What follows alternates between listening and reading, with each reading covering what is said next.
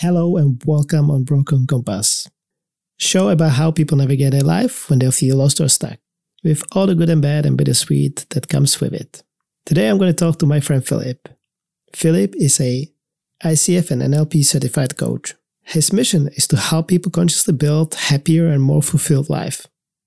But before Filip became a coach, he went through many up and downs in his life, and most of the time he didn't feel anything.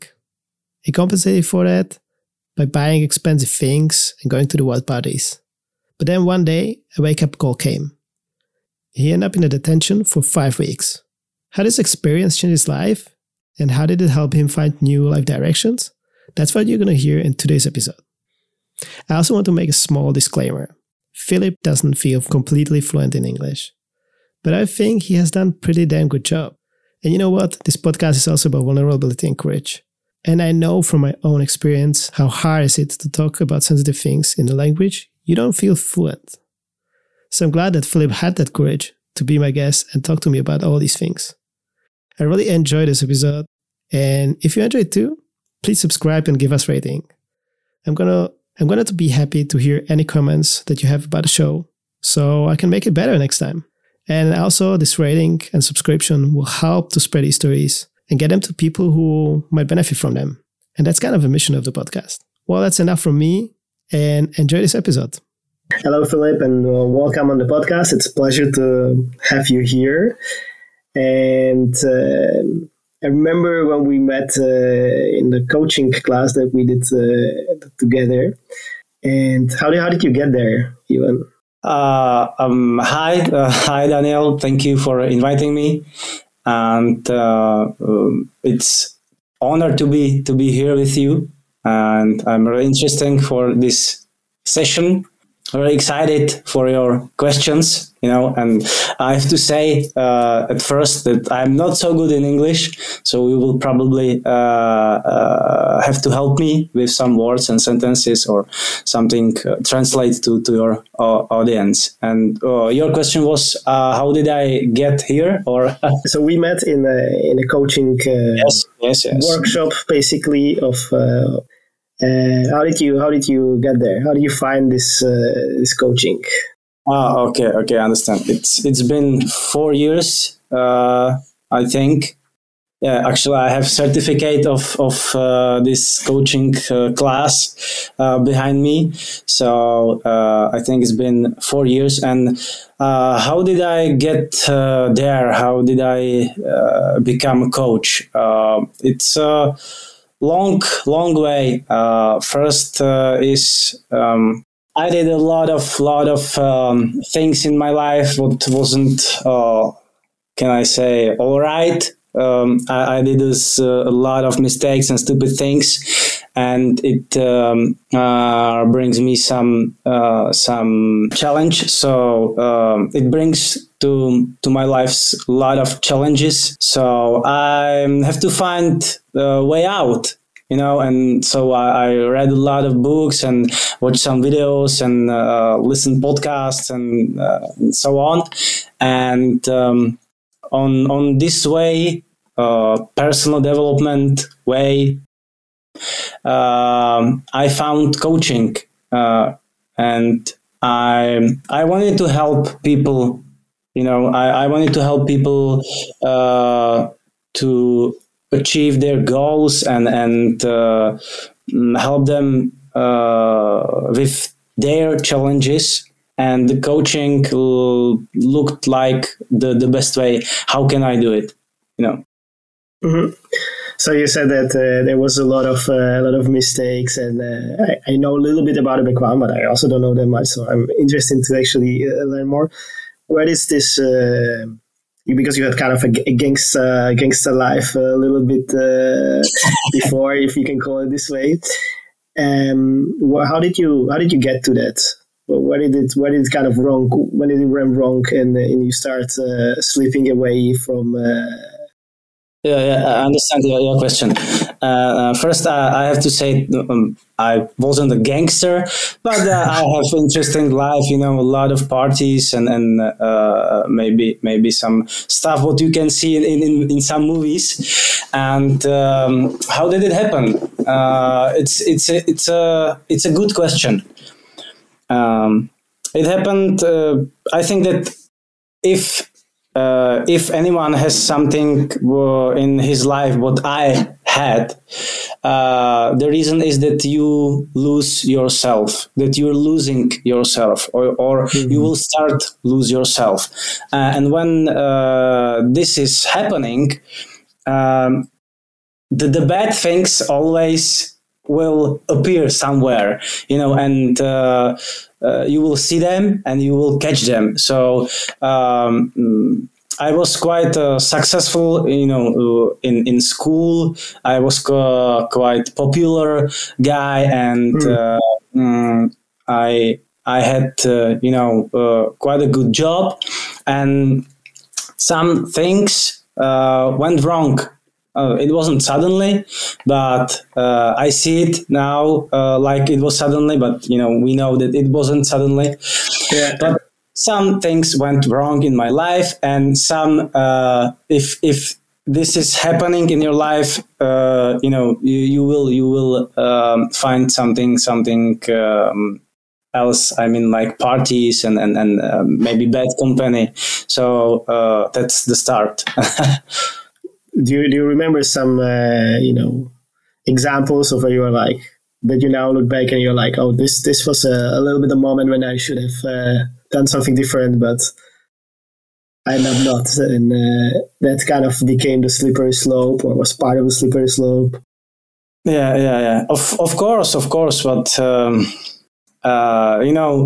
everything what happened brings me here, and every situation, every reaction brings me here, and that's the reason why I do what I do, why I have the goals what I have, why I have the vision, and why I want to help people go through the situations what I had, or some situations, some maybe similar situations, or.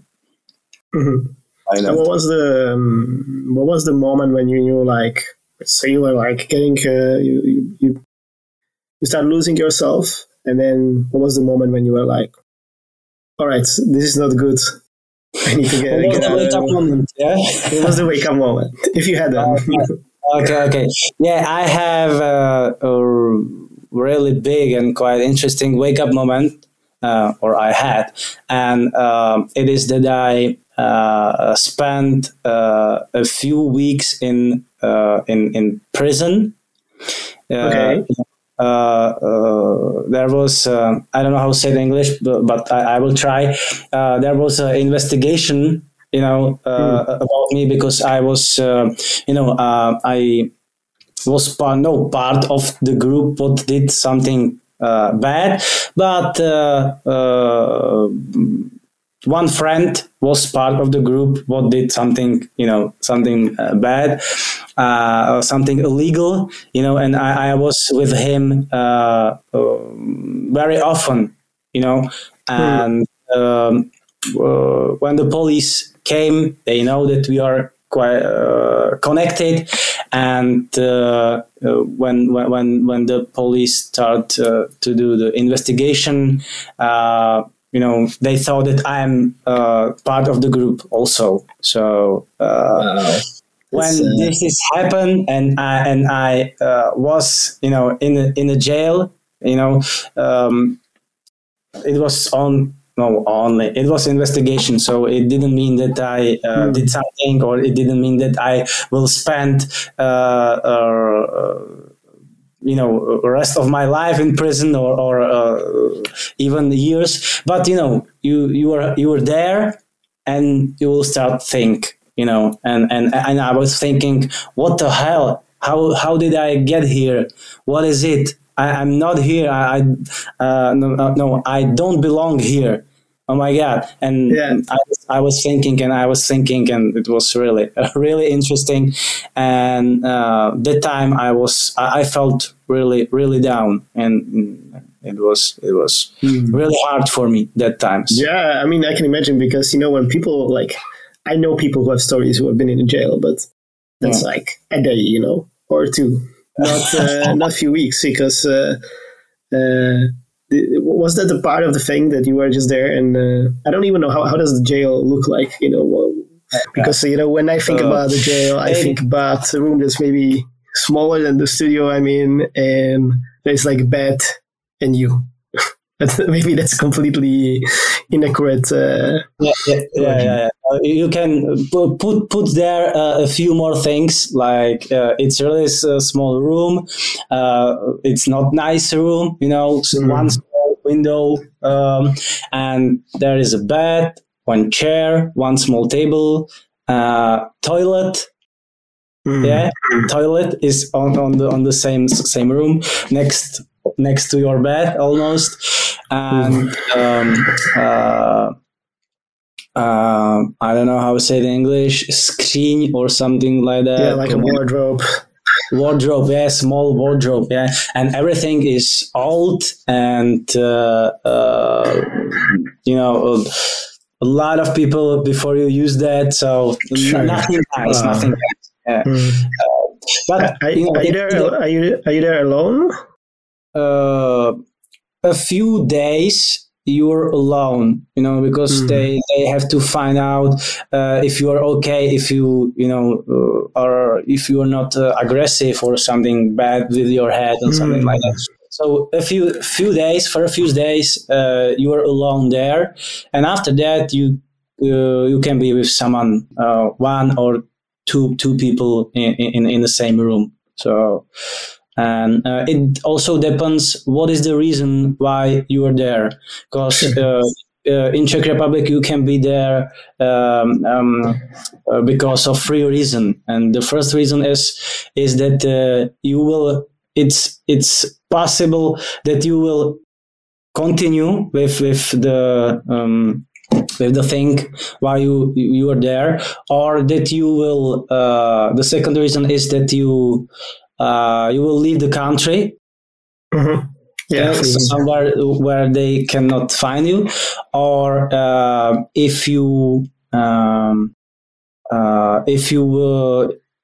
will influence the svedek, the witnesses. Yeah, if you that you can influence witnesses. And the reason why I was there was that I could influence the witnesses. Okay. Yeah. So and if you there from this third reason, you are not able to be with a lot of people. You can be in contact with a lot of people. So it's good, I think, because you're gonna be alone there, or maximum one guy in a room. So I'm thinking about. I'm just having a lot of talks about these kind of dark retreats or silent retreats where you're basically alone in a room. So in some sort of sense, for you, this was kind of a unwanted retreat. That life put in front of you. You have a lot of time to think. A lot of time to think. There is nothing. The bed, some bad furniture, and that's all. You don't even have the first few days. You don't even have nothing. No paper, no pencil, no books, nothing. You have just the bed clothes, what they give you, and the bedroom, and a lot of thoughts. That's only what you have. So you got a pen and paper a few days after, or sometime in? Yeah. When my lawyer brought me something.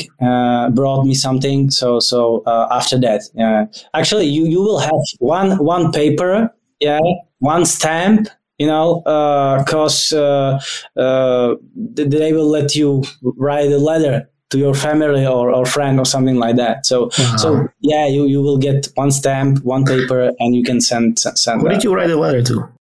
I'm sorry again. I didn't hear you. Who did you write the letter to? Who did you write the letter to? Yeah. But to my family. Hmm. Of course, to my family. That's that's the that they are there for you. So in my I knew that they are there for me. So I wrote letter them. Yeah. So I understand. When my girlfriend is died and police was there, I also first thing I was when I called my parents. And even though I say sometimes my friends are more important to me than my family, for a whole bunch of reasons, but still, in this moment, family was kind of the first thing that came to my mind. Yeah, I can imagine that. Actually, in these situations, in these crises, can I say, you will know who is really close to you. You will find out who is really close to you. Yeah. Okay, and that's a really really interesting experience. What you had, and I have a question for you. Sure. And how was the first moment when did you hear that or find out that your girlfriend is dead? Wow, difficult question to answer. Because I don't know if I remember. First of all, I found Liz, so I think my first thought was, what can I do to save her? And your head is going crazy because you try to think clearly, but you can't. And then I called the ambulance or some number. I don't even know what number I called, but I tried to get to ambulance. It's like your mind, you just blank out. And, I tried to resuscitate it, but I kind of probably knew it's too late, but I don't know, you tried. And that was it. And then it's all blurry, the police came and a lot of different police. I remember I called my parents and a lot of different questions and you just nothing makes sense. Nothing makes sense, So, yeah. Okay. Thank you for that. And how did you process? I'm interested. How can someone process this experience? Yes. What was the way? From that point to this podcast. That's, by the way, in my first episode. So if you want to know about it, you can listen to it. But just to give a short recap, I just think the first few months were, first of all, it's blurry. Not just the first day, but there are things I remember, but there's also a lot of kind of fogginess in it. And I think it was a lot about surviving, literal surviving, where I focus a lot on, there's a lot of things that you have to do when somebody dies, deal with their stuff, talk to other people. And I think kind of that's what, you thought about, okay, I need to do this, and then I need to do this, and I need to sort out the things, and then I need to do something with the apartment, and kind of became this kind of things that you were putting your mind on it. And otherwise it's a big roller coaster because sometimes you don't feel anything, sometimes you are depressed, sad, sometimes it's for a few hours and then you are kind of okay. Sometimes you put masks for other people to kind of seem that you're okay because everybody's all the time talking. Well, actually not everybody's not talking. Some people are talking to you. Other people a lot of people don't know how to talk to you actually, I think that's not, I don't know, by the way, did you have the same experience? did you talk to people about that experience, or did you kept it more privately? Because I was very open, about what happened. I wrote a letter to my coworkers explaining them what happened after some time. I talked to a lot of my friends, and I told everybody, like, want to ask me something, like, talk to me, I want to talk. For me, that seemed like the right way. I'm not saying it's the right way for everybody. But for me, I think it was important to talk about it. That's good that you knew what is good for you and that you actually did it. Yeah, I think. Yeah, nice. Okay, let's now we're gonna get back to your experience, and I'm also actually curious how you process it. But I had another question about that journal, because when you said that you had a pen and paper, I was thinking about, like, okay, you are there, you have nothing to do. I'm horrible at journaling. I do now journal a little bit, and I had 5-minute journal for a long time, but that's a bit different than really writing a lot. So I wonder, did you write something else, or did you just? What was the process like there, where you were like, okay, fuck. The process was the questions, and I had a lot of thoughts, and after that thoughts, you have the thoughts.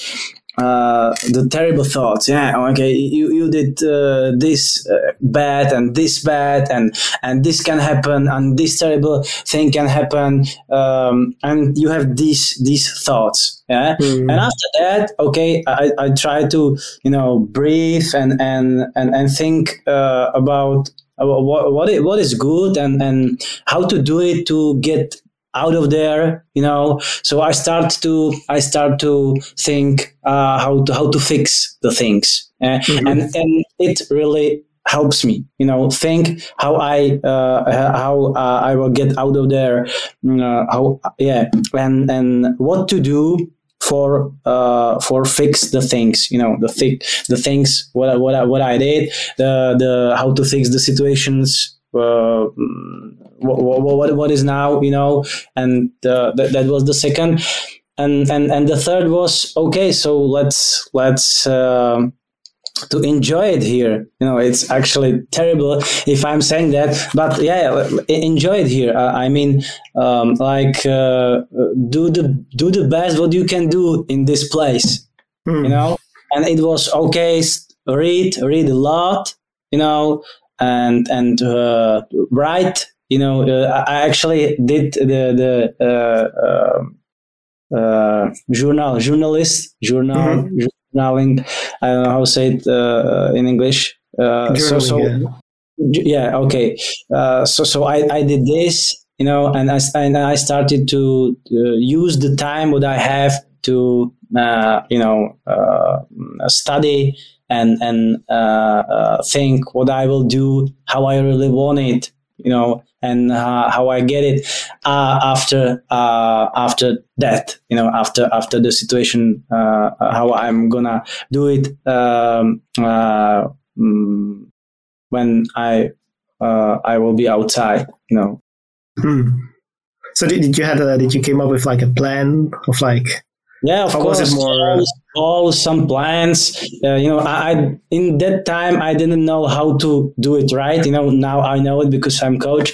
But of course, I had some goals. I had some imagination. Some vision, and some action. What I have to do. So I did this. Study, and think what I want. I have one more question to it, because I feel like we discuss it we discuss it quite a lot with a lot of friends. I think we discussed in the second episode with Peter as well. Is that in our countries people are not very. We don't look that much into emotions. We are like very rational. We don't talk about emotions at home and with our friends. Well, we talk about them with our friends when we have like 7 beers, and then you can like unload your emotional whatever burden. And I wonder, because I know that you got even like to, as I can call it, 3 levels, like the logical, the more feeling level, and then there's like some kind of spirituality, whatever you want to call it, like something else. Yeah. And I know that you end up in some of these things as well. We're definitely going to talk about it because I'm getting there as well. So, and I wonder if this, because you said, when I was in the prison, I felt this way. So I wonder, like, how much were you, like, did it change the way you connect with your feelings, the experience, or did it became, or were you like that before or after? I don't actually know. What I can say that this experience is one of the best. Now I see it like one of the best thing in my life, because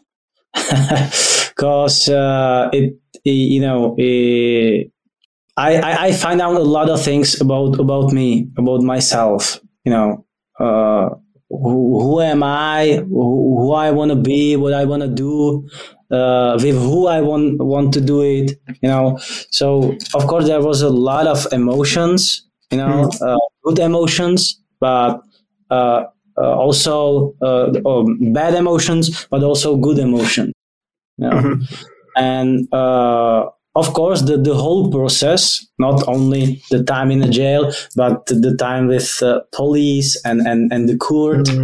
And this, of course, you have to learn how to deal with your emotions, or how to control your emotions, because you have to. Yeah, I definitely didn't. I was like fucking a pile of something, but not a human person at that moment. Or you will become crazy, if you do not work with your emotions. If you start to control your emotions, you will become crazy. Because the emotions of fear and the whole struggling, it could literally kill you, in your mind. So you have to learn how to deal with that, of course. Yeah, because I don't know what's your experience with police, but it was tough. It was tough the way they treated me. I don't take it personally, because I think that's part of the job. That's how they have to do it. But it was like tough. So I can imagine if you are there for you were there for a long time, and you probably didn't have one discussion, but many. That's like that takes toll for sure. Yeah. And if I could give someone advice, or one of the most important thing in your life is learn how to control your emotions, because it's really important to hold your life, not only for some situations, but to all your journey, on this planet. So it's really important control your emotions, or to know how to control your emotions. Do you think it's also important to know how to express emotions? Of course. Yeah, of course. Because that's what I think we are really bad at in Czech Republic. Control your emotions, express emotions. It's inside of it, okay, for you. Okay. Yeah, for me, of course. Understand. Yeah. So it's a whole working with emotions, like being able to connect with them. Working, and maybe that's the better word. Learn how to work with your emotions. Yeah. And so you said 5 weeks, right? 5 weeks. in the prison, and then what was it like walking out? Do you remember that moment? Yeah, I remember that. The sky was more blue, the grass was more green. The air was more light. The sun was more sun, and everything was better. The first breath, and the freedom. Oh my God! One of the biggest thing, actually, what I learned there was what it means freedom, like literally freedom, because you don't have chance to decide what you're gonna eat, when you're gonna go to bed, when you will wake up, when you don't have chance to look TV, talk with your friends, to have a call, to have a walk. Yeah. Anyone else decide what you're gonna do, and actually, there I realize what freedom means. So that's one important lesson. What I got. No. Yeah, because that's the difference between a retweet. You can always leave the retweet if you screw it and they go. Was there anything like what was the first thing after you took the breath and you saw around? Was there something that you were like, okay, now I'm going, I don't know, to see my family or eat some food or run? I was totally hungry. So, but I knew that I have to go to my flat because I had keys, and so I went to my flat. There were my roommates, because I had roommates too. So they were there. And actually I didn't have my phone, so they borrow me phone. I called to my family that I'm out, that I'm okay. They wanted to come immediately. I told them, don't worry, I will come. I will get home. I have to arrange some things here. And so the first thought was, how can I get home to my flat, and that I have to call to my family and friends, to my best friends, that I'm okay, that I'm out. So now you're out, you got to your flat, you've seen your family. What happened in the coming months? What were, you said you want to read more, you want to change things. So how did the journey continue? It was to start maybe I can say new life or something like that, and that you have to find a job, and that you have to arrange a lot of things where you are gonna live, because my family don't want to let me live in Prague, that they want to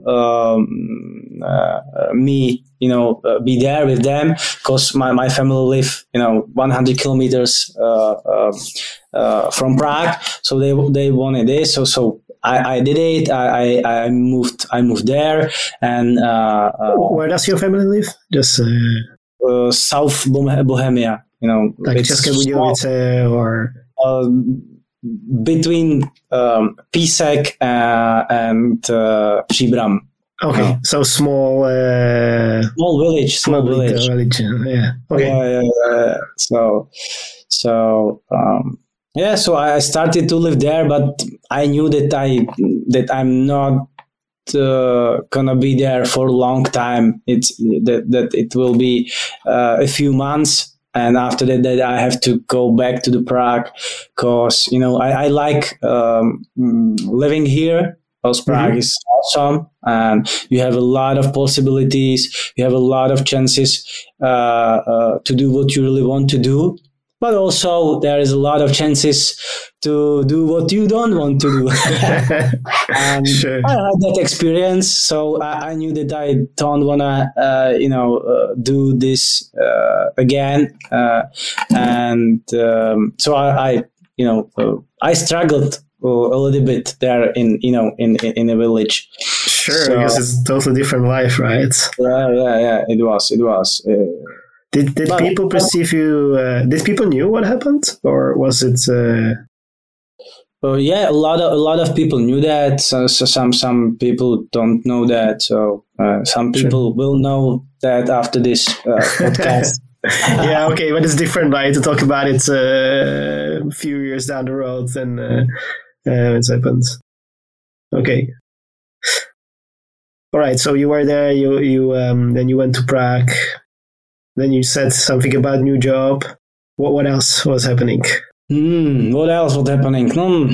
Goals, plans. Working on myself. On every how can I say, on every level, because I see life now. In three levels, like the level of body, the level of mind, and the level of soul, we can say. So I started to work on every level.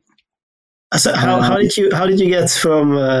Did you think about it this way already before, or how did you get to that they are already free? Because I think, like, in my journey, and a lot of people that I know, they start like 1, 2, and 3. So how did you get to see the world in these 3 ways?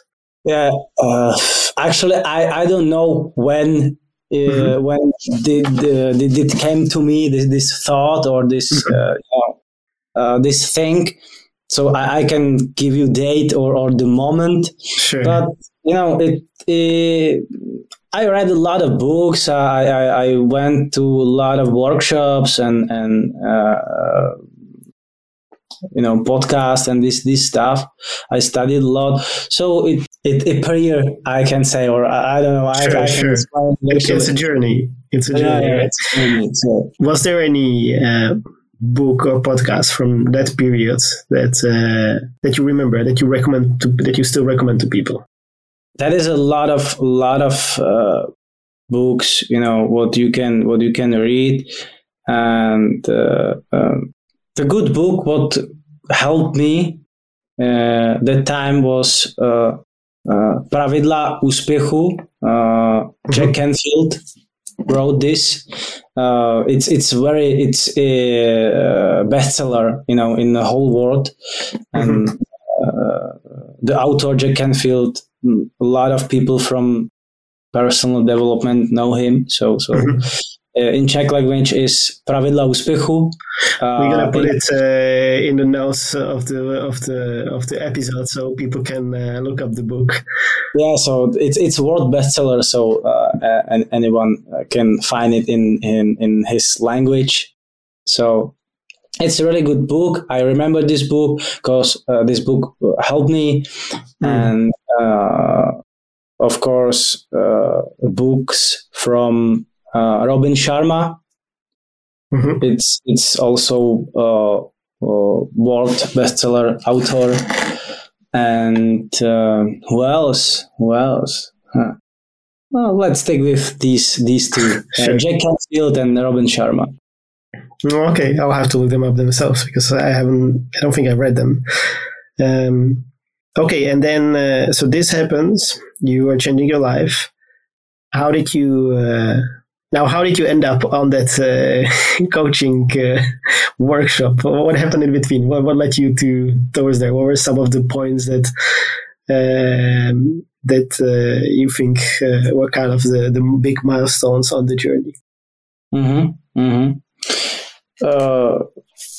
It was work on the third level of how I see the life, and it's work on, let's say, soul or spirit life or energy or universe, and anyone can tell anything, and behind me is a lot of ceremonies, like shamanic rituals and ceremonies with some substances, and also without substances. Sure. So like holotropic breathing, right? I remember when you said it. I remember we were we were drinking a beer after the coaching class somewhere. We were talking about it, and I thought, like, okay, this is a little bit too woohoo for me at that moment, and now it's all coming back to me. Okay. That was when I was like, this is maybe a little bit like Not sure if this is like this makes sense, but okay, whatever. But it's funny because I think that's these things just like all this like third level is something that kind of comes to you, over time. And I really liked. I was listening to a podcast with somebody, and I don't know if it was. I don't know. It was actually some Czech entrepreneur. Yeah, and I don't forget his name, but I'll look it up. And he was saying that he was also went through a lot of rituals and holotropics and dark retreats and all kind of things like that. And he said a really nice thing. He said like, yeah, there are some people who like go through it and then they want to like push it to everybody. And like, but not everybody is like on the point in their life when it makes sense for them, And then it just sounds like the little bit of the woo, right? Which I think a little bit of woo is okay. But if it's like too much for people, they'll be like, "Oh, the fucking weirdo," Which one do you have? Is there any experience that really like stuck with you that transformed you in some way? Of course, my first psychedelic ceremony, and also actually the first time I was. The first time I discover consciousness, rozšíření stav vědomí. You're like altered state of consciousness. Altered state of consciousness or consciousness. Mm-hmm. So it was the holotropic breath work, And of course, I remember that. Can you explain what it's like? Because I kind of know, but I'm pretty sure that a lot of people have no idea what it means. So can you like? Yeah, holotropic breathwork is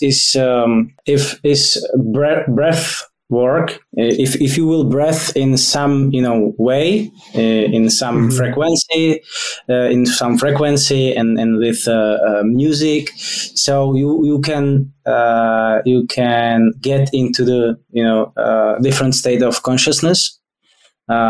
Actually, one of the best person who can explain it or where you can study it is Czech guy, Stanislav Grof. Mm-hmm. And it's this guy is really popular and familiar in USA because he lived there, and actually he's living there. So if anyone want to know something about holotropic breath work, find or search Stanislav Grof, and you can find a lot of informations in English. So holotropic breathwork is some type of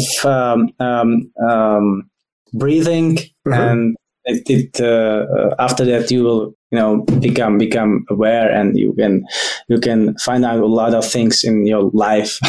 What did you find? What did I find? Joy and love. For me, this session was about joy and love. So that was the first time I discovered a different state of mind, this different state of consciousness. After that, it was ayahuasca. Mm-hmm. So it was really intense. I remember that my first, my second, and after that I tried psilocybin. I hope it's right in English. And after that I tried Bufo-Alvarius. Okay, I don't know that. a lot of psychedelic things, a lot of psychedelic ceremonies and rituals. So of course this helped me a lot. My experiences from the past and these things, these ceremonies helped me, to become who I am, what I do, and what I can. It helped me, to be more aware, to be more conscious, to be more everything. So these things brings me here, and it's not only the work on this third level, but of course the reading, podcasts and workshops and these things what belongs to the to the second level. It's the level of the mind, and of course, I work on my body. The healthy food, sport, and good sleep, and this stuff. Do you have any? Because I remember that if I remember correctly, from one point you did calisthenics. Calisthenics, yeah. I still do it. I'm not. I don't do freestyle things. Mm-hmm. Yeah, sure. So I do still the basics. Actually, I don't wanna. It's not the thing what I like on calisthenics, the freestyle, but I like that you can do it anywhere, only with your body, and it makes more sense for me than to do classic fitness. I did classic fitness. Bench and the bench. Don't forget to bench, and then the biceps curls. Like even more important than the bench. It's funny because actually, like, I'm doing pretty much like I don't know if I would call it calisthenics, but it's like a body weight training and lifting, eh? No, lifting. I used to powerlifting.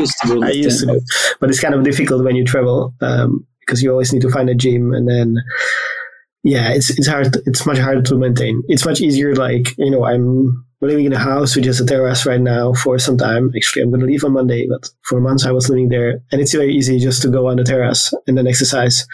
And I'm a very big fan of simplicity, like if I have to go somewhere to get to the gym, there is already like obstacles in front of me that I have to cross. And that's like on a good day, it's good. But the thing is not every day is a good day. Some days you are tired, some days whatever, something happened and you're like, I don't want to. But like walk up a stairs and exercise, there's much easier than going to the gym and then you're like, maybe it's full and I don't know, maybe it's hard to get there and maybe I won't make it on the time to do whatever I have to do because it's so important. So reduce the obstacles. I don't have clean, stuff. I don't have clean clothes. So, but if you do it home, nobody cares if you're dressed or you're not. Nobody cares if your t-shirt smells or not. So it's much more comfortable, and it's much more probable that you will train. It's and the same. By the way, the same goes for just doing anything actually, because I travel, so I have maybe 6 t-shirts with me or something like that. 6, 7 maybe. Like I don't really have much of a choice. Like I have one jeans and one like other trousers. So I mean, you stop caring. You're like, I wear this. I enjoy it. And I literally I can't put anything else on myself. I only have these things. And the thing is that the choice is like over the week, the choice is narrowing because as things get dirty, you really have like less and less things to put on. So the choice is simplified. Yeah, but you realize that you actually do not need to have more, that you're okay with a few t-shirts and that you're okay with a few pieces of clothes. Yeah, definitely. Yeah. Actually, I realized this when I traveled around Asia, that I really do not need much, because I saw a lot of people who had almost nothing and they were happy, and I saw that nobody cares if I have if I have the same t-shirt or the same color of t-shirt what I had tomorrow. Okay, so how a lot of questions right now. I did not know that you traveled in the Southeast Asia. How long did you travel there? A month. For a month. Okay. So it wasn't a long journey, but in general, I try to travel a lot. Yeah. And I think once it's already getting you, I think, I don't know, depends. Every trip is different, but 3 weeks is like, after 3 weeks, I feel your mind changes a little bit. You experience things differently. And which country did you go to, or which countries? Thailand and Indonesia, Bali. Nice. I love this. I love Thailand. So you mentioned something that I had the same. I actually was thinking about. I was like on this little island, and I was thinking about, man, it might not be like that bad life. You're like bartending here or working in a restaurant or something, and like there's like no stress. Like people just like the weather is good, the food is good. Everybody's relaxed because what are you going to be stressed about? Like yeah. And even if you're stressed, like if the boat comes, it comes. If it doesn't come, it doesn't come. Like it's very simple. There's nothing you can do about it. If you want to get out, you have to wait for the next boat. Like if the boat comes like 5 hours over, it comes 5 hours over. Like people are very, relaxed. It's relaxed. Yeah, that's a good word.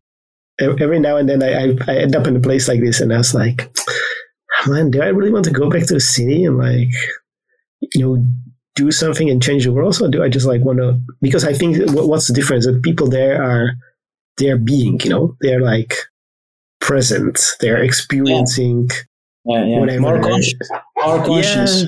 Yeah. There's no like, oh, I need to do this and then I need to do that. Now it's like, no, I was in this small town, beach town in Brazil called Pipa. Yeah. And there's many people who went to Pipa, including me. I went there for 3 days and I'm there for more than 2 weeks. But there's many people who go there for like a few weeks or months, and then they end up there for a few years, including like my friend. And the only thing that she's doing is she's a yoga instructor. She has some like, I think, marketing work next to it. And then she serves.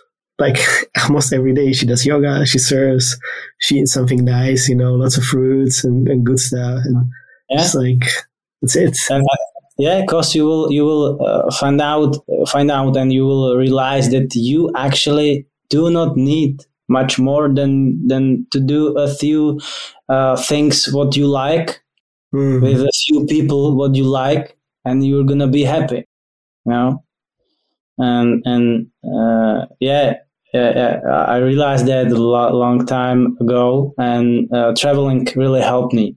But also I have a lot of goals and I want to achieve a lot of things. And of course I want to have a lot of money, but I always remember this, that actually it's the thing what I want, the goals what I have are goals. But I really, but I still remember that it is nothing what will give me the happiness, inside of me. These are some things what I want, but these things probably will not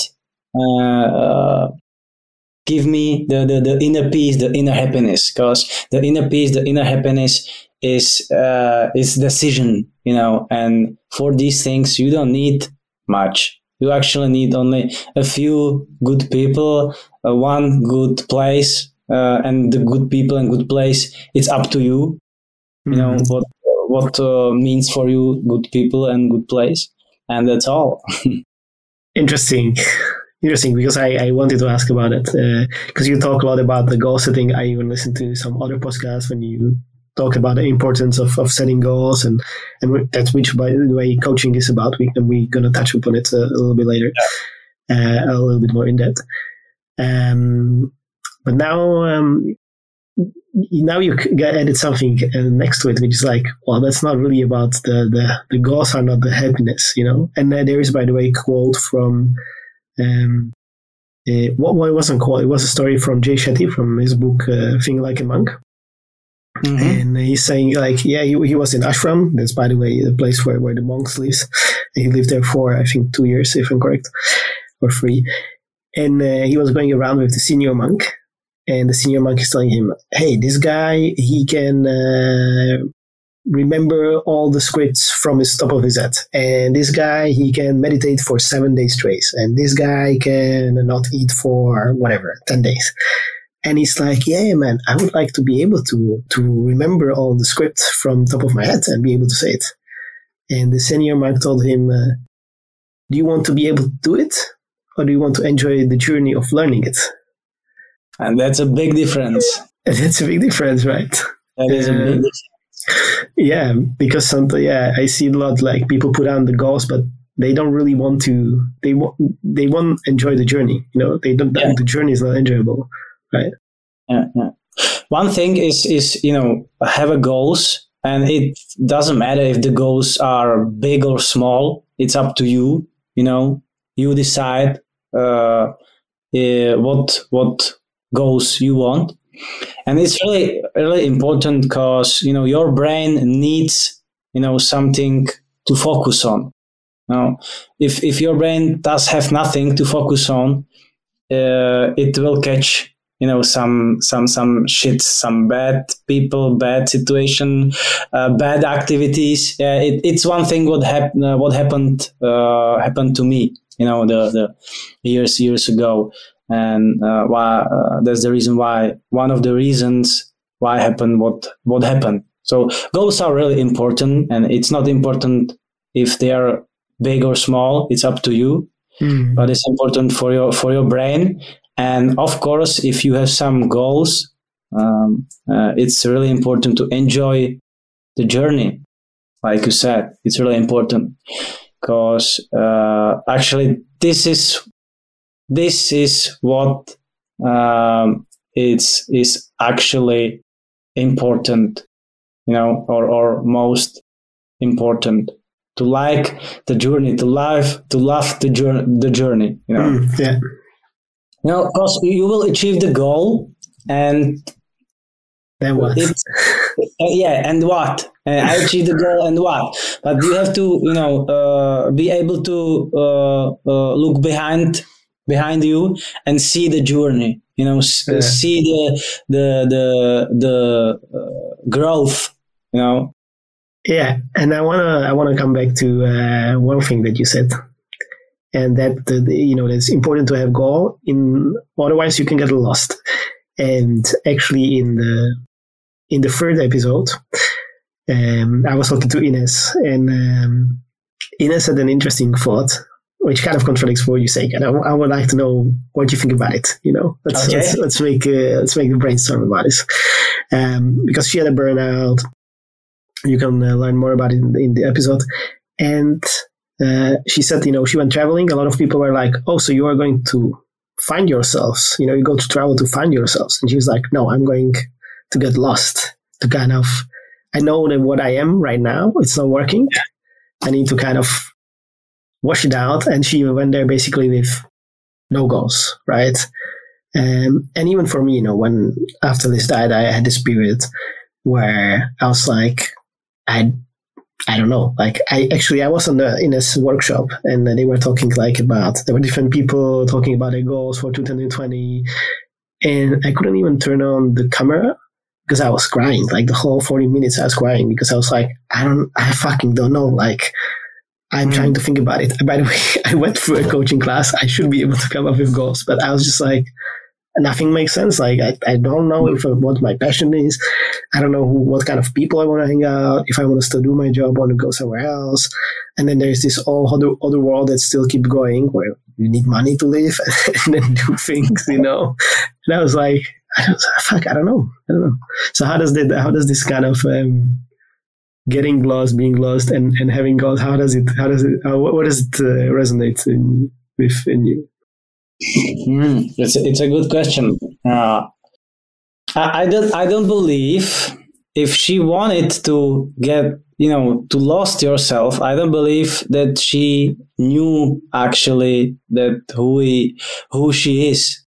I don't believe it. It's what I think, because if you know who you are, what do you want to do, who do you want to be, with who you want to be, you don't need to lose yourself. You really want to do these things. Oh, sure. She didn't know, right? She didn't know what she wants to do. I think that was clear. Yeah. Yeah. But what do you think about? By the way, I agree. Goals are important. But is there? What about this period when you kind of just let flow? What's your opinion about them? Let flow. I think sometimes it's good to let things flow, and I think this is a big understanding in you know in this in this to let things flow, you know, because I think that people think that it means I'm not gonna do anything, you know. But letting things flow, I think it means, or it's about to still work, you know, on my goals, enjoy the journey, but be okay with you know, some things what goes wrong, you know. Be okay that there are things what I can, you know, influence, you know, something in the hundreds kilometers away, that it's to be okay with the times when it's not okay, you know. It means let it flow, but I don't think it means don't do anything and wait what happens. Nothing happens. I don't think you can. By the way, I don't know. I'm kind of very much against the idea that you can do nothing. You never just do nothing. You know, you always you always do something. You know, you can like do things that kind of let's say distract your mind, that kind of make you get through the day, or whatever. It's you know, alcohol, drugs, TV shows, sport. It can be anything. It can be work, right? And kind of just distracts your mind. But you always do something, you know, like even when I travel and I kind of not do anything, I still do, you know. I meet people, I talk to people, I go out, I experience, I eat new foods, or try to figure out what to eat, because sometimes it's difficult, you know, when you travel. People give you menu and like, what the fuck is this? So many times I ordered something and you know, like I had this idea in my head what I'm gonna get, and I got something different, and I was like, what the fuck is this? It's part of the journey, the wrong turns, I think. Yeah, I understand this idea. It's not possible to do nothing, you know. You always do something. Also, it's not possible to stop thinking. It's not possible. If you stop thinking, you will probably die, you know. what you can do is to think on or focus on one, you know, one thing, or one or keep one thought. Actually, about this is meditation, you know, that you focus on one thing. But it's not about that I will stop thinking.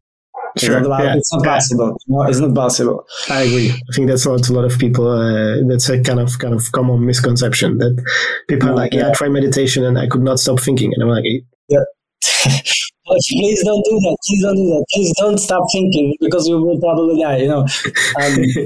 And you will fail for sure, you know. You will get frustrated. It's about try to think for only to breathing, or try to think only to, you know, to your body, and the best will be on one part of your body, you know, or try to look at the candle, you know, the fire. About this is meditation, to focus on one thing, on one thought. Do you meditate? I did. Now I do not meditate much. Sometimes I do it, but it's not something what I would do daily. Yeah, so I don't do it daily. You know, I do it occasionally. Occasionally. Occasionally. I was just describing, by the way, somebody my relationship with yoga, and that has been many very intensive moments when I did like yoga every day for maybe up to 100 days or even more. And then there have been many, many months where I like touch yoga occasionally. So it depends. You need different things during the time. Yeah, but I have I have a few, you know, small rituals during the day, and some of them are very close to meditation. You know, what's your favorite ritual? My favorite ritual, my favorite rituals. So are there biggest rituals like the big ceremonies with some substances or without substances? But the small one, what I do almost daily, because sometimes you are not gonna do it, you will not do it, and it's visualization, imagination. It's one of the best for me now, to imagine what do you want, how it feels if you have it, to picture, to imagine, to visualize that you are there, that you have it, that you enjoy it. You feel it with every sense, sense with every sense. With every sense. Yeah. Well, you're lucky you, man, because I cannot visualize. So, not in the way that most of the people can. It's called aphantasia, by the way. 2% of people have it. Have you heard about it? I haven't heard about it, and I do believe it's not possible for anyone, because it's like anything else. You can learn it, Not really. Maybe you have different information. No, actually, the way they found out about aphantasia is that there was a guy who basically, the thing is, like, when you tell me visualize, I can visualize, but the thing is, like, I don't see it. Like, I visualize the abstract concept of things, but I cannot, like, see a red apple if I close my eyes. I see nothing. How did they find out that you don't see nothing? So the way it started was that there was a guy, and he was like you. He could see, he could visualize stuff, and then he had a brain injury, and they operated him, and he lost that ability, and he was like, "Well, how is this possible? I close my eyes, I cannot see anything." Of course. Wait, but that's not the end of the story. So there was this kind of scientist, and he told it to a guy who was a journalist, I think, for Washington Post or one of the big newspapers in the US. And so he wrote, he was like, "Oh, that's interesting, like you can lose the ability to see things," because he could see things, right? And then they got emails from a lot of people, and they were like, "Well, if you say it this way, I cannot also see anything, but I have never had a brain injury, so what's up with that?" And they started researching, like, it's fairly new research. It's like 10 years ago they started looking at it. And there are some cases when they were able to get people see things. Okay. But it's a very complicated subject, because the question is, the reason why they say that people, and by the way, it's not just with seeing, it's if they find out that it's with other senses as well. Like, people can visualize, for example, like smell or taste in a different way. That's why some people are so good at, like, cooking and putting things together, because it kind of comes natural to them. And the reason why they say that for the visualization, why people lost, like, that ability or don't have it, part of the population, is that it helps you process traumas, because you don't remember, like, I cannot remember, like, I don't have the pictures of what happened in my head, which makes it, and now the question is, like, I also don't have the memories visualized as well, right? So I don't have, like, I cannot play video of me and Liz. And it kind of is sad. And like, I never really thought, like, about it, that it's sad, but then, like, it was like, well, it's kind of sad that I cannot remember that in this way. But then the question is, if I had the choice, would I want to? Because that means, like, you also get everything, And I'm kind of glad that I wasn't able to remember visually, like, in this way, like, of really vividly seeing these things, because I don't know how fuck I would get for it. That's, I heard about people who, like, they're like, there's Sheryl Sandberg, and where her husband died, she would, like, be in a room and then she would see his body on the ground. Like, I cannot do it. And I cannot imagine, like, fuck, So yeah, can you, like, yes, then they were able to do it with some kind of therapy worked with for some people. But the question is, do you want to? It's Actually, I understand now. You explained it, so I understand what you mean and what about it is.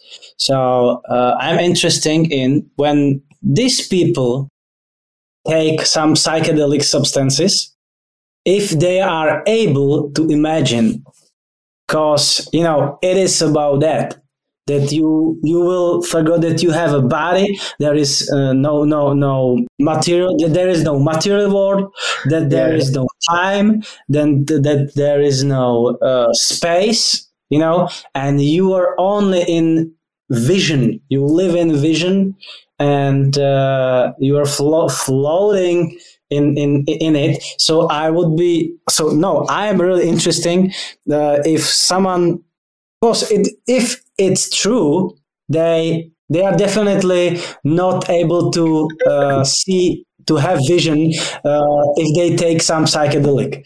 So I can neither confirm or deny. No, I don't know. I never took a dose strong enough to really get that.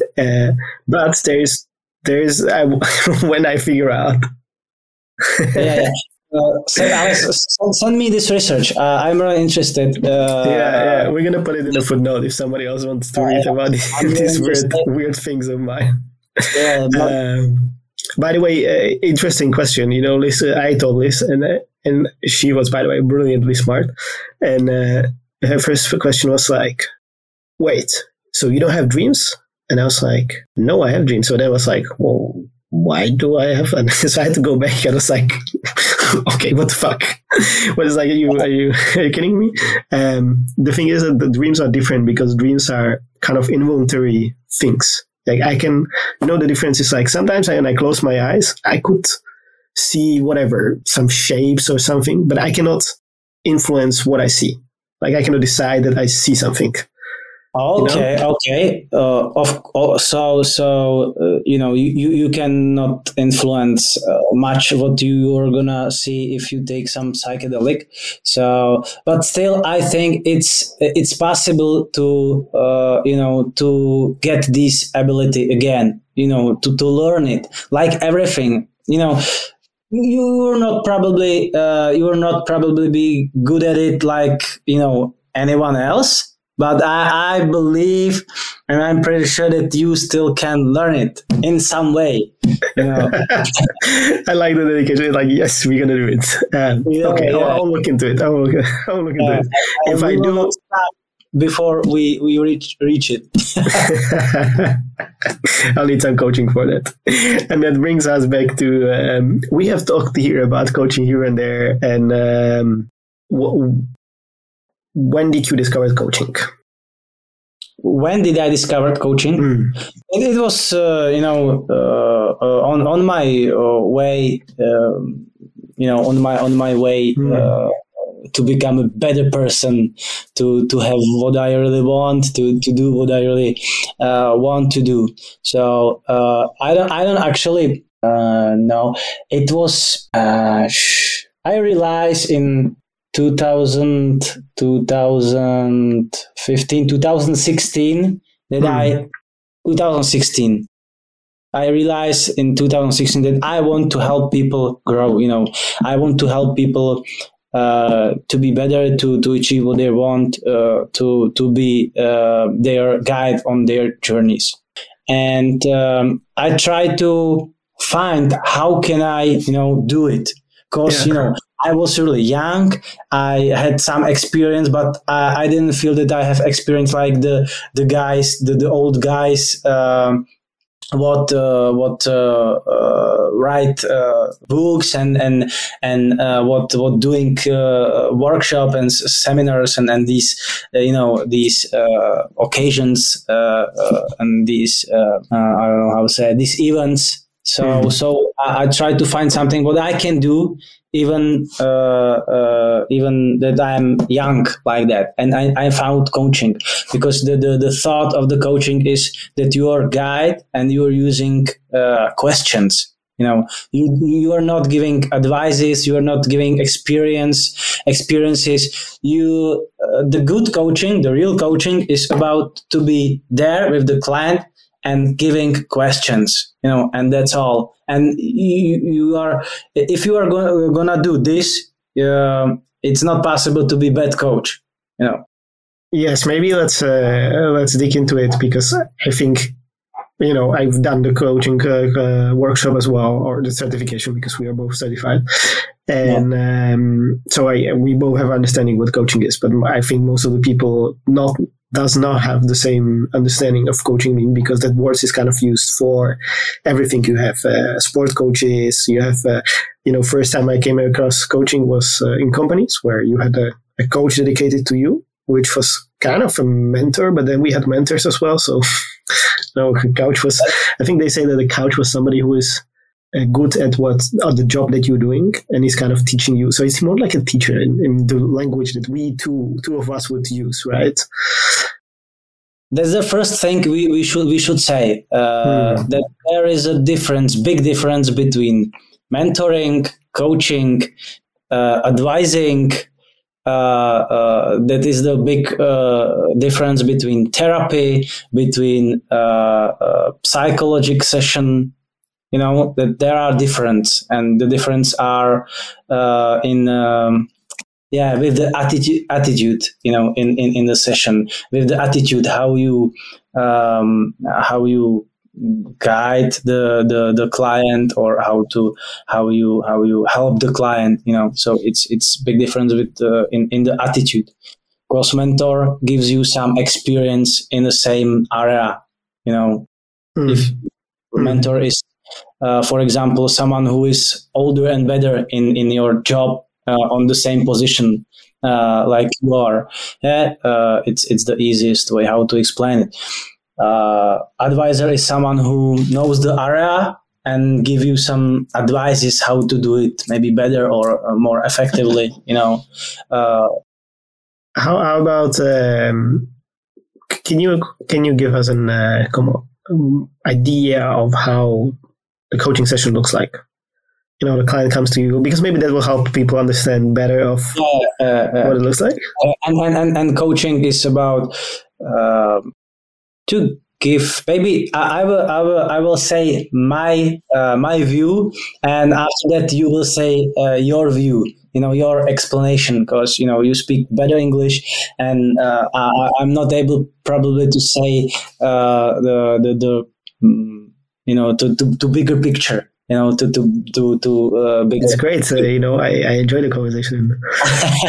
So the coaching session is about to give client space, to safe space, to create safe space, and it means that you do not judge, you do not give advices, you do not you do not give some stamps.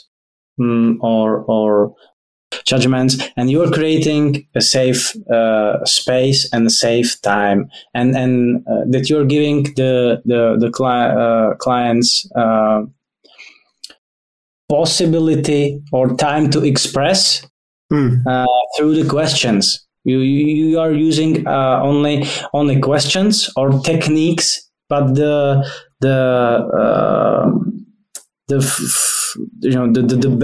basic, or the ground of the techniques are questions, or I don't know how I explain it more. So a lot of questions. You also give people kind of a mirror, just like repeat them what they say. Like, it's all about, like, sometimes when you say things out loud, you just you start, you realize, like, you kind of know things, but then there are points when you're like, oh, and like all the things connect in your brain, and you're like, you just see it in like a different way. That to me was the experience of coaching. Yeah, the best true is the true what you will realize, you will think up, yourself. Yeah. You will think up yourself. That's the best truth, and that's the truth. What has the biggest power, a lot of your friends or coworkers can tell you, do it like that, do it like that. That's the best way. That's the best way. No. This is the best way. And after a few years or months, you will come and say them, this is the best way. Why didn't tell me this? Why? Yeah. And the coworkers looking at you and telling, we told you this. No, you didn't. Yes, we told you this, because you wasn't able to realize that it wasn't your truth. It was not your thought. And with coaching, you can realize, because of questions, that this is really the best way how to do it. But also you can find out that there are a lot of different ways how to do it. Of course. Yeah, and no, I think that this definition is beautiful. Like that, I think that explains well. I think that in a core, coaching is basically about, there are certain like only you know how to live your life. We talked about it before we started the podcast. About how you are the only person who know how to live your life and what you want from life. Even if you don't have it formulated yet, somewhere in you, it is there. And maybe you don't want to know exactly right now, but if you work on it, it will come up at one point. You will get your way. And if you take the paths of other people, eventually it's very likely that you end up unhappy because it won't align at your core with what you want to do, right? Yeah, of course. One of thought, or one of the competencies in coaching, because in coaching are competencies, what to do and how to do it. And one of the competencies is that anyone on this planet is 100% original. No one is same, and no one is same physically. No one is same with thoughts. No one is same like on the third level. The soul. We are 100% original, every one of us. So the coaching and coaches realize that, knows that. And that they work with you like with 100% original. And if you want to work with someone like, to be 100% original, to be yourself, you have to ask questions. That's only way how to help someone, to be 100% original. Ask question. And give him space. Without giving them the questions with directions or influencing them with the questions, because that's a thing that a lot of people do, right? That's why it takes time to unlearn, basically. Yeah. So about this is a coaching. Yeah. I have a lot of explanation how to do it. I would like to speak about coaching more, but my English, level of my English is not so high. So I think it's good. We are talking already an hour here, so we keep talking, so it's fine. And I think if you want to learn about coaching, the best thing you can do is contact Filip, and you can have you probably do like these kind of introductory sessions, right? Because coaching, what is important about coaching is that you find a coach that fits you as well, because there needs to be some sort of chemistry. That's actually what they say is the biggest correlation if you are successful or not is if you click with the coach. That's also for the coach, because if you are coaching people that are not a good click for you, you're gonna like, I mean, you probably have experiences, but I have experience when I coach people, and it was just such a pain. We just like, it just wasn't there. We were just so like different that it sucked out. Normally, coaching gives me energy, but this like suck out the energy at me, and I was like, can we just get through this session?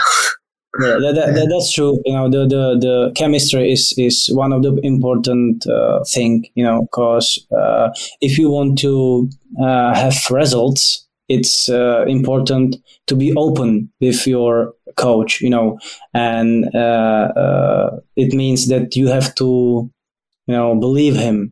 that you can be 100% honest. Yeah. So it's really interesting to try. It's really important to try 2-3 coaches. It's very important to try 2-3 mentors or anyone who works in this area. And after that, pick someone who is most closer to you. And I mean, where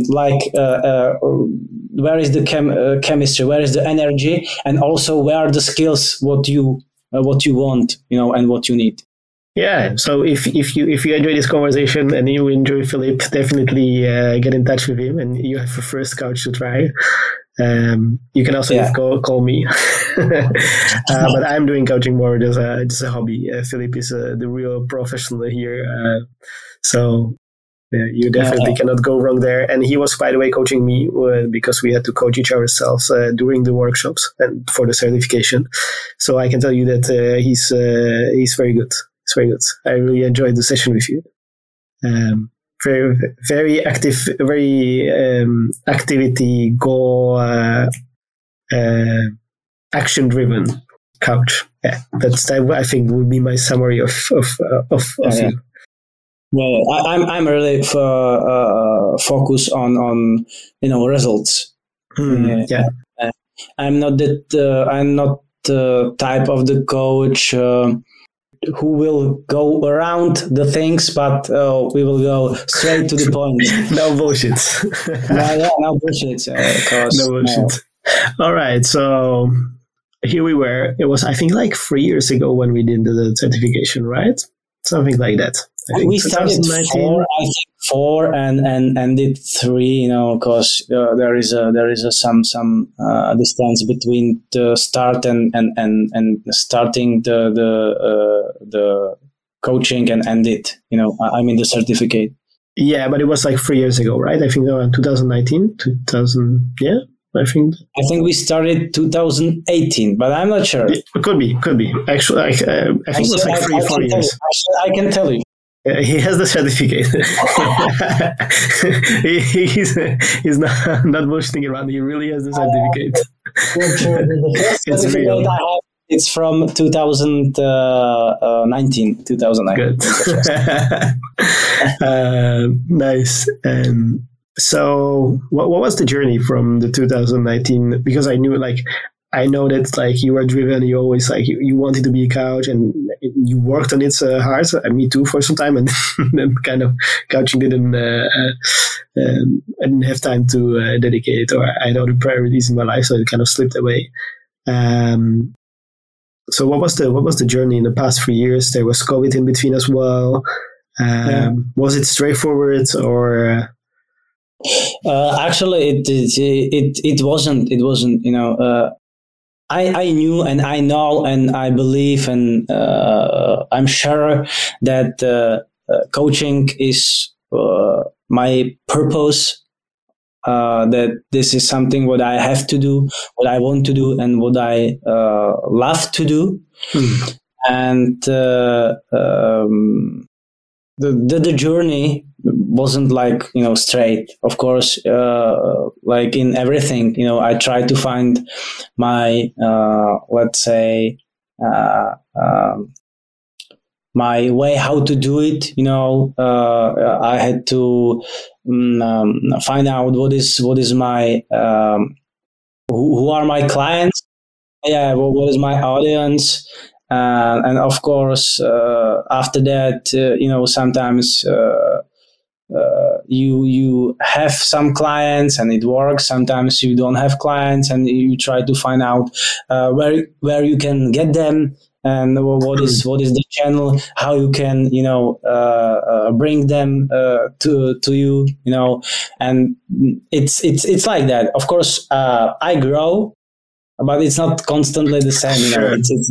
It's like stocks, it's like stocks, it's like stock market.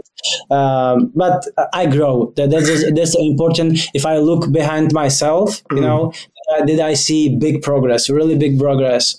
And me too, by the way.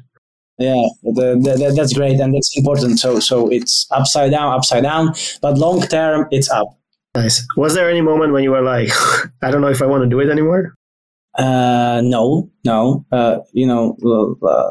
Like I said, it's purpose of my life. So there wasn't this moment, but there were moments that I thought, okay, I'm not probably gonna do it so often, or I'm not gonna do it right now. I will do it after a few years, but there wasn't the time that I would say, no, I'm not gonna be coach, I'm not gonna do coaching lesson sessions. No. Nothing like that. Yeah, because I'm really sure about that. Oh, that's good. It's nice that you have this direction. Your compass is it's straight. Yes. It gives you some direction. The compass is straight. That sounds really weird in English, but okay. But it gives you directions. One thing that I was so interested about that we didn't talk about. Well, you kind of mentioned it a little bit at one point, and that's from this journey that you kind of have this turning point of your special retreat, free retreat. Yeah, you can call it. What about the people? Because even for me and with my experience, I realized that there's a lot of people who kind of fell out of my life. Not necessarily that there would be some bad blood or anything about it, but just a lot of people kind of disappeared. A lot of new people appeared. A lot of people that I didn't experience. It's like, so what was this? Was there a lot of transformation of the people who the 5 most important people, or the people that you hang out?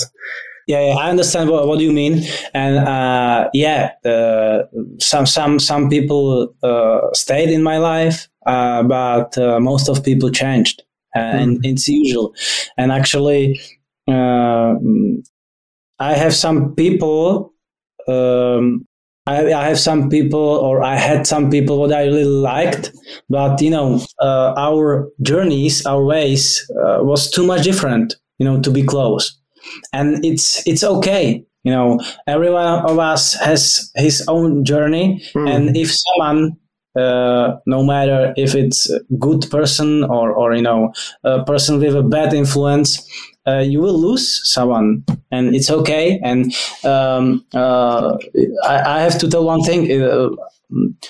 I was really sad about that, to losing some people, but it's usual, and we have to live with that, because you can keep the same person, or to keep every person that you have met in your life.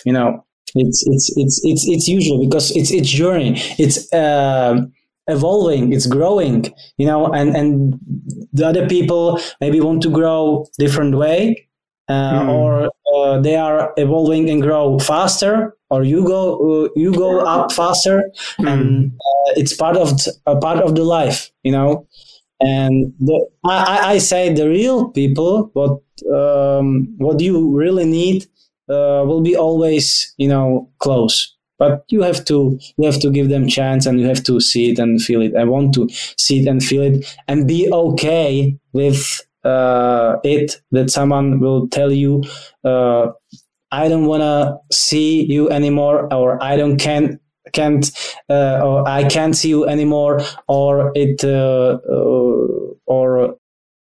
will just happen that you will not see. That's mostly the case. People just quietly disappear from your life. So it's usual, and be okay with that, because it's part of the life. Yeah, no, I totally agree with that. I see this the same way.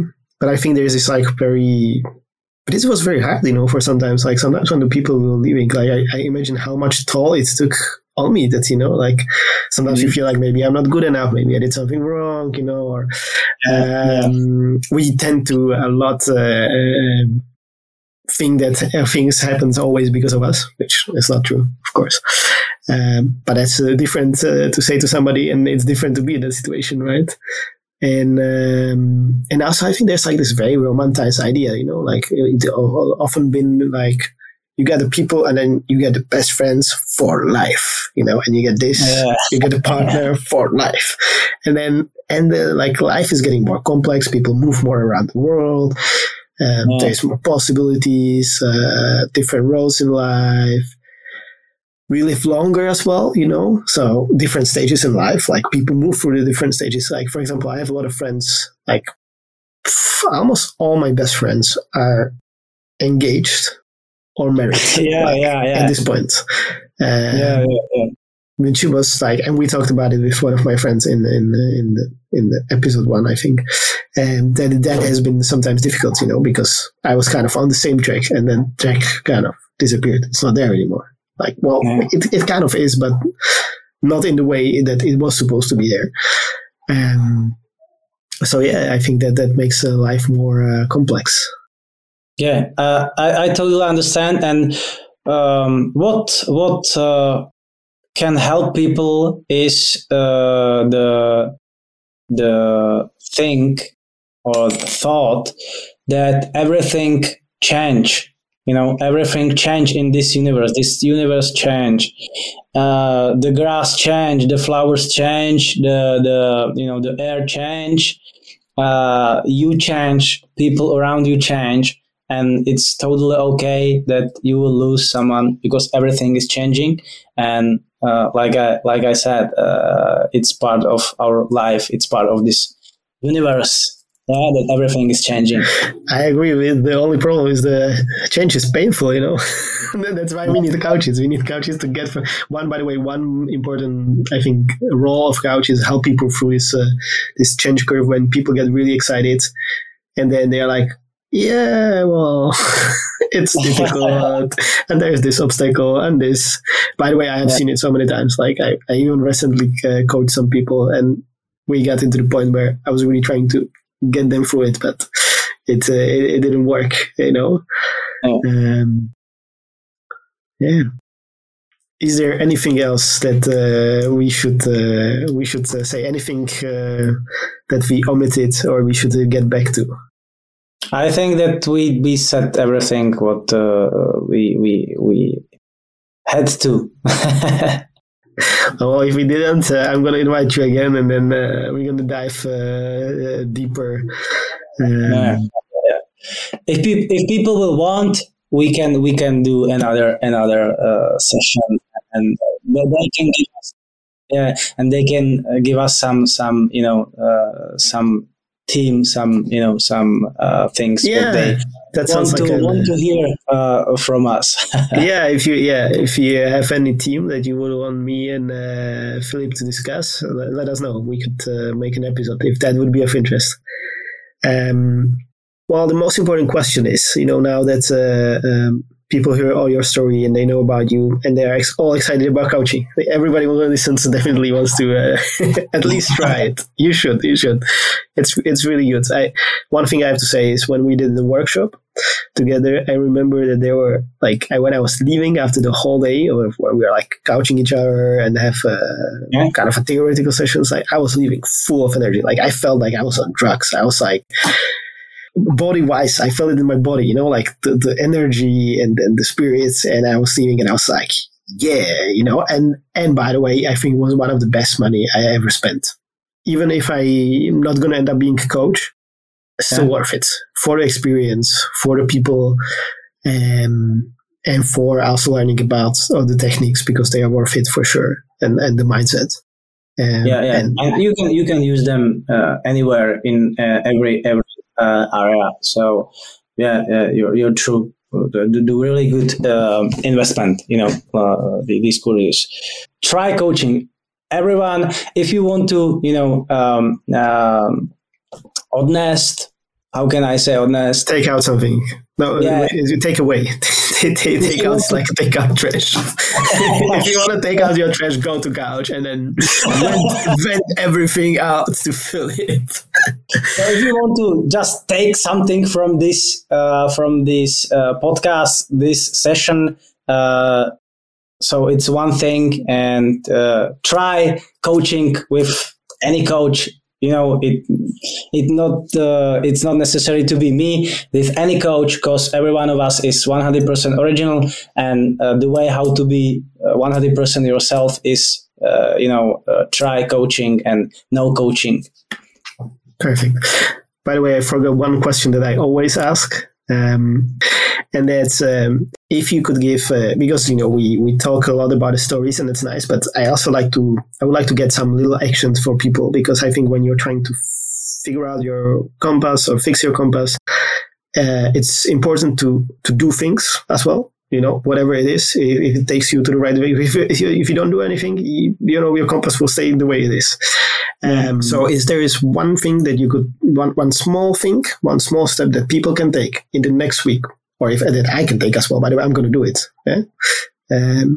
One small action, one small step that they can take in the next week to kind of, if they are feeling lost, if they are feeling like, you felt when you end up in your retreat session, what can they do? One small thing. What can they do? Okay, great question. Do one thing. Imagine what is the best idea how to feel, or what is the best day, best way how to feel. Just imagine that. What is the best. Actually, anything. What is the best of anything? What you want? Feeling, having something, doing something. Just picture it. Just visualize it, and that's the one thing what you should to do. Just imagine the best. Okay, so visualize, feeling, having something, and doing something. This is the three things that I know that I'll try, but as you know, visualization is probably not. But I can still just sit and do this. Just sit and visualize the best. I'm going to do it. I'm going to do it for sure. Perfect. So now that people are so excited about coaching, how can they get in touch with you? Of course, I have Instagram, I have Facebook, I have what's the best way to get in touch with you? Probably Instagram. It's and your Instagram is, I think I can read it behind you, at Filip Coach. Filip Coach. Maybe you can put it, to under the video somewhere. We will put it to the notes, but I want to also people to hear about it. Contact there. And also we're going to put Filip also has a website. It's in Czech, but there is a lot of good information there. So it's posuň.tečka se, which means in the Czech, move yourself, or something like improve, get better, or something like that. Which, by the way, really, I like it. It's really cool. Thank you, Dan, for inviting me, and thank you for this challenge. Because to speak in English, to have podcast in English, it is challenge for me. So thank you for that. And but you've done very well. I really enjoyed it. You went more than well. A few words here and there, but perfect. Thanks. Yeah. I'm really glad for having you. Well, and if you enjoy this episode, don't forget to give us a rating, because that will help us to spread the message and to share the stories that people share on this podcast. And you can also get in touch with me at my Instagram, which is Danik-Becerra. So thank you for listening, and I will see you next Tuesday at the next episode.